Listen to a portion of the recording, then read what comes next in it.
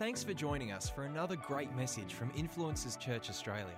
We hope it inspires you, encourages you, blesses you, and brings you joy. For more information about our church, go online to influencers.church. And now for our message.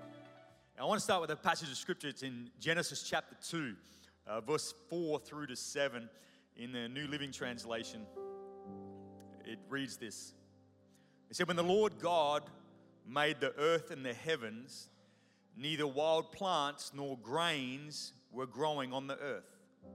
For the Lord God had not yet sent rain to water the earth, and there were no people to cultivate the soil.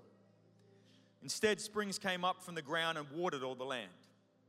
Then the Lord God formed the man from the dust of the ground. He breathed the breath of life into the man's nostrils, and the man became a living person." Now, if you're familiar with the book of Genesis, what you would appreciate is we're reading part of the creation story. In fact, we're reading a little bit more of a detailed account of what happened on day 6 when God created mankind. Up to this point, God has created the heavens and the earth, the stars and the moon and the sun, and He's created the oceans and the creatures that live in them. He's created the wild animals and the creatures that crawl along the ground. But now He decides to create mankind. Not only to have dominion over what He's created, but most importantly, to be in a personal, loving relationship with Him. And something you notice about the creation story is that we're not given a lot of detail about how things were created. Instead, all we read is that God spoke it into being, and it was. For example, it says in Genesis 1 verse 3, it said that God said, "Let there be light," and immediately there was light. Right? Essentially, we're introduced to this notion that God doesn't need anything else to create something. He can just speak it, and His word is all creative and powerful in itself. It says this in Psalm 33 verse 6. It says, "The Lord merely spoke, and the heavens were created. He breathed the word, and all the stars were born." And now, this is obviously a bit of a far out concept for us because it doesn't quite work that way for us. We can't create something out of nothing. We have to start with something. For example, if you want to bake a cake, you can't just say cake, right? Boom, there's a cake, right? You have to get all the ingredients together. You have to put them together in the right place. You have to put them in the oven at the right temperature, and hopefully it comes out and you've got a cake that's edible, right? But God, He can just say cake. And there's a cake, and it's the best tasting cake you've ever had, right? It's such a good cake. Think of whatever your favorite cake is. But that's what He can do. He can just speak a word, and what He says comes into existence. And this is such an encouraging truth to know, because it means if you have a situation where you need a miracle from God, it doesn't matter if you can see something around you physically that He could work with or that could make it happen. Even if you can't, it doesn't matter, because all you need is God. And God can just speak a word and that thing can come into being. This is why Jesus was able to say in Mark 9:23, "Everything is possible for those who believe." He didn't say everything is possible for those who can work it out, or everything is possible for those who have something to work with. He just said, no, everything is possible for those who believe, because you already have God, and God is enough. He can just speak it and it comes into being. So when it comes to how God created the heavens and the earth, the sun, the moon, and the stars, all we're told is God spoke it and it was birthed into existence. However, when we read how God created mankind, you and I, we notice something a little bit different. We notice that in forming mankind, God used two distinct elements. He used the dust of the ground and His life-giving breath.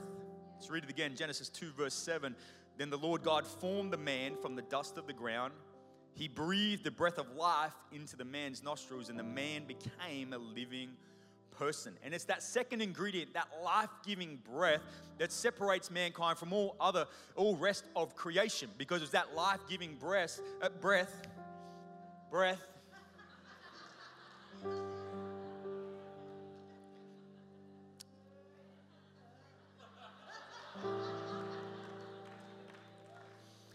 That life-giving breath.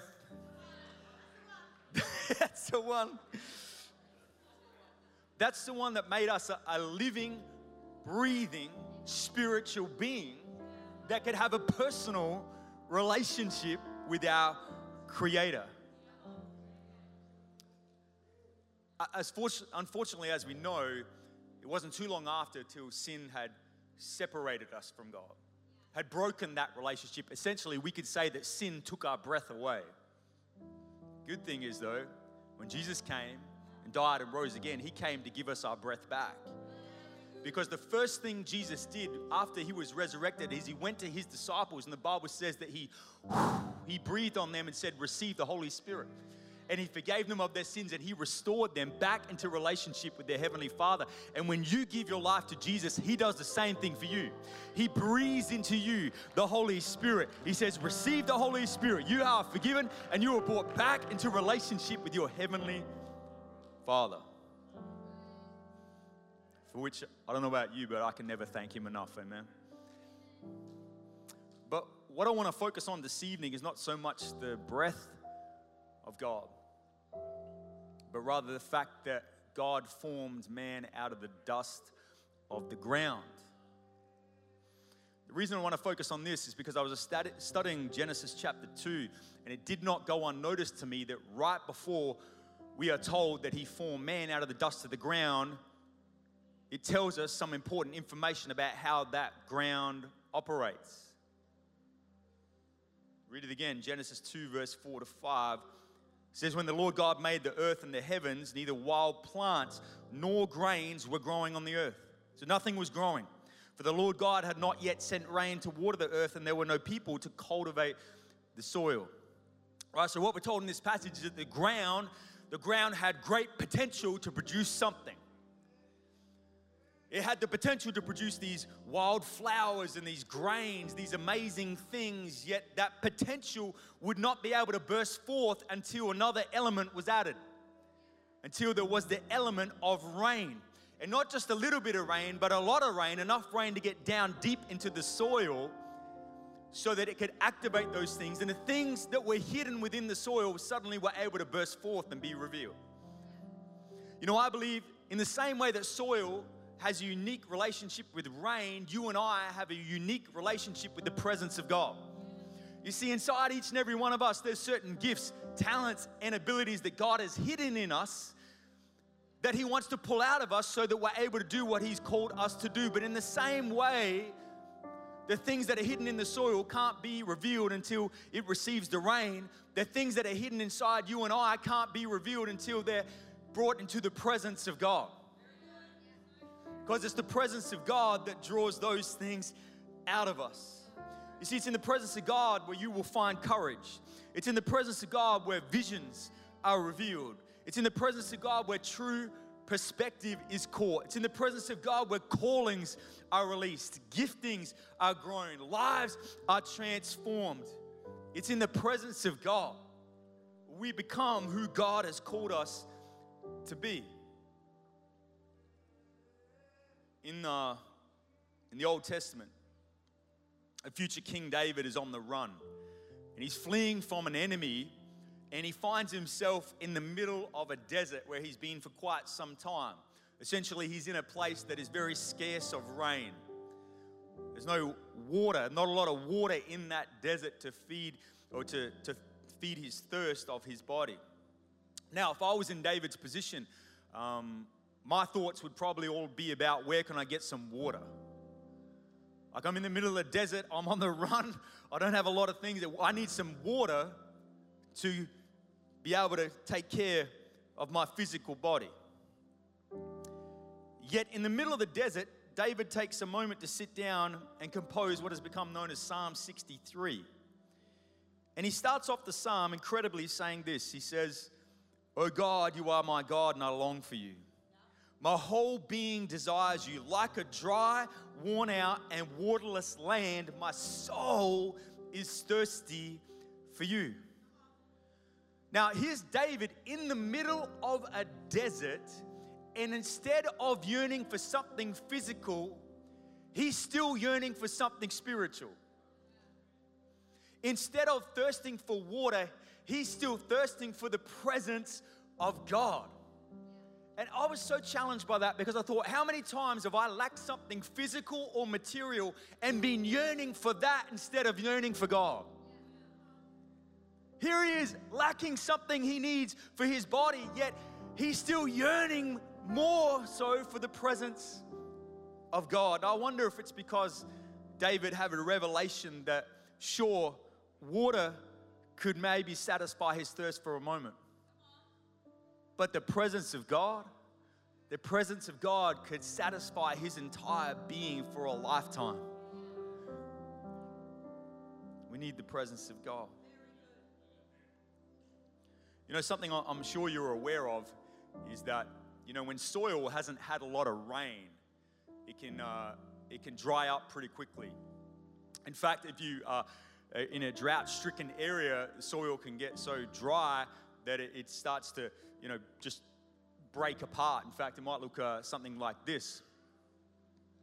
Well, and it just gets so dry and so brittle. And the problem with soil like that is very hard to work with. If you ever had to dig a hole in dry soil, it takes a lot of effort and a lot of energy just to try to get somewhere. On the other hand, though, if soil has had a lot of rain, then it tends to be a lot softer. It tends to draw in that rain, and it probably looks maybe something a little bit more like this. It's a lot more pliable. It's a lot more movable. You can tend to shift it around as you need to do. And I was doing some research on this, and I discovered that the type of soil that is most affected by rain is clay. Because clay actually has what they call a high shrink-swell capacity. In other words, it means that when it receives rain, when it doesn't receive any rain, the particles in the soil shrink up and they begin to separate and dry out, and that's why you get the cracks. But when it has received a lot of rain, it draws the water in and the particles within the soil swell up and it becomes loose and soft and pliable. And I saw this and it was like the Holy Spirit reminded me of a verse in the book of Isaiah where the prophet is describing our relationship with God. And he says this in Isaiah 64 verse 8. He says, "Yet you, Lord, are our Father. We are the clay. You are the potter. We are all the work of your hand." He says, we are the clay. He is the one who molds and shapes, but we are the clay. We are the clay that has that high shrink swell capacity. That clay whose moldability is determined by how much rain it has had fall upon it. And I saw that and I thought, wow, if we are the clay and how much rain that clay has had, it makes the difference between how moldable and shapeable it is, then doesn't it make sense that if we want to become who God has called us to become, if we want to be shaped into being more like Jesus, if we want to draw out what's inside of us, then we can't avoid being in the presence of God. We need to sit under the rain of heaven. Allow His rain to come upon us so that God can continue to mold and shape us.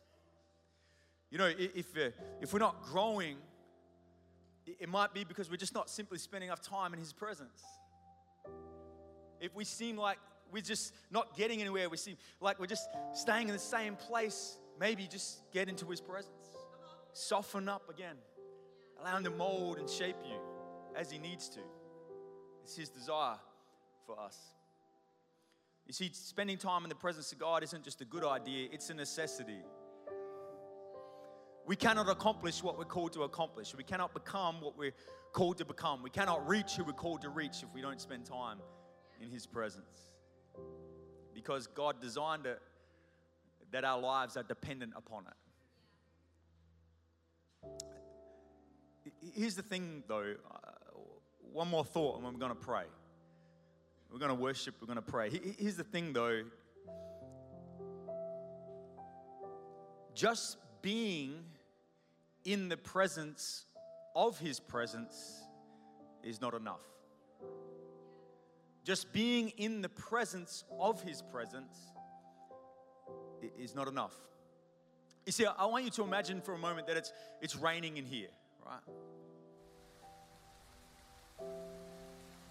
Oh, wow, that's pretty cool. Imagine it's raining in here. Now, if I was to walk through that rain, I'm going to get wet, right? But if I walk through it with an umbrella, I can be standing right in the presence of rain and not getting wet, right? Because the umbrella is creating a barrier between me and the rain. I can be standing right in the presence of rain and not being affected by it because this umbrella is creating a barrier between me and the rain. You know, in a similar way, sometimes there's barriers that we're carrying around.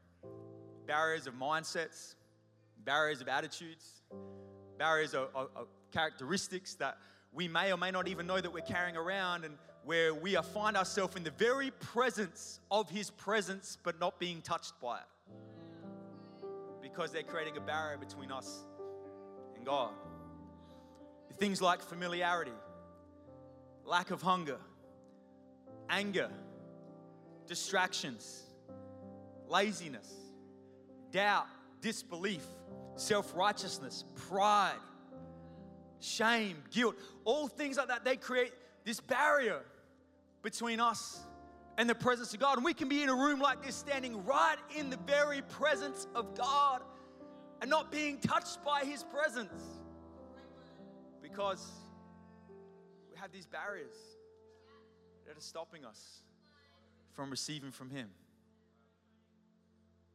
So, how do we receive from His presence? How do we receive? Well, I believe it starts by